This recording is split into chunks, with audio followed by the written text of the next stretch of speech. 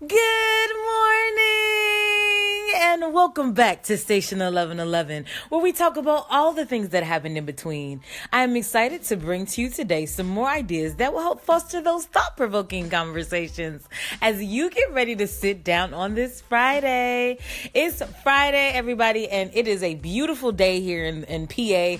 The sun is shining, there's a nice breeze, and I am here to kind of talk about encouraging everybody to get out and make some plans for the summer. I know me, I have 3 months or 2 months, really 2 months off, and I am making what I call the summer 60 just happen. So I'm about to get up and make sure that I'm active every day, that I get some sun because I need the vitamin D, but also that I'm very intentional about the work that I want to do. I want to start my own private practice. I was talking to a friend of mine. She started her own private practice being a licensed counselor, and I was like, yo, that is exactly what I need to do. I always tell people that it's important to have multiple streams of income, not just have one, solid, just one independent stream of income, but think about where you can get your other streams of income. I actually know someone, Lakeisha Green. She has a book and she does a lot in the city of Dayton, Ohio, and she talks about having at least six streams of income,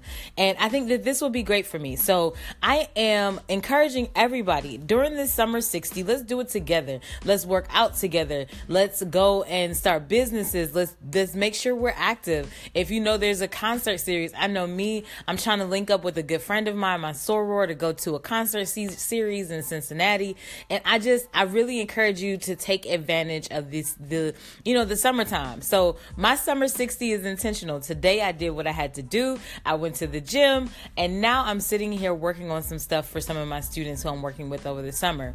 But I just, one of the things I wrote on my window, my window, it's not my window, it's my mirror. One of the things I wrote on my mirror is that you do not need permission to be great.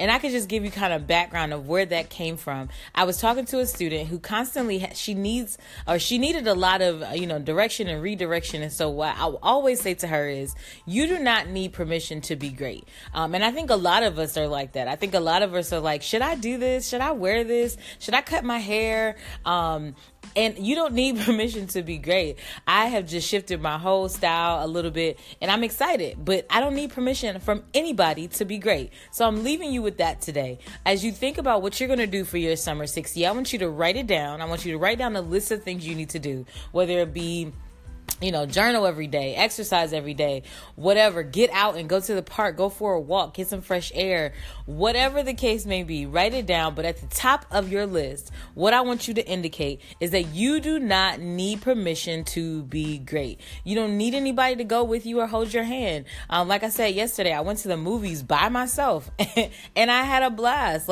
You do not need permission to be great. If I want to go to a bar and have a drink, you do not need permission to be great. If I want to, I don't know, go skydiving, I'm not doing that. I'm just saying, that would be a great example of something that somebody might say. I don't need permission to be great, and know that I'm not doing that. But anyway, it is an awesome day, and I'm really excited just to kind of leave you guys with this thought for the day. So yeah, that's the segment. You know what I'm going to do. I'm going to leave you with some good music to get your Friday started, and I will talk to you loves later.